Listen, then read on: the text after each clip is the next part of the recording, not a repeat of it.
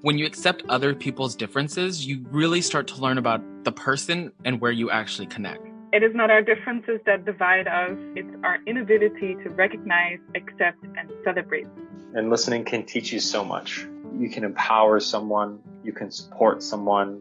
We need to stand in solidarity with each other.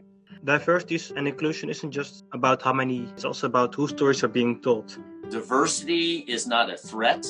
Embrace your difference.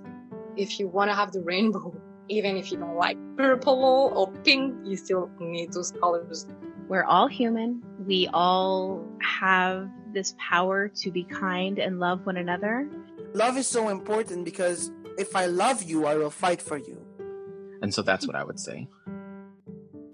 If you could teach the next generation one thing about diversity, inclusion, and human differences, what would it be? Welcome to Season 2 of the Xenolearn podcast. Tune in every Wednesday to hear amazing guests share their stories of adversity, perseverance, and belonging as they make the world a safer place for human differences. The Xenolearn podcast is available on Apple Podcast, Spotify, Google Podcast, and many other platforms. Stay up to date by following @Xenolearn on all social media, and check out our website, xenolearn.com, to learn more.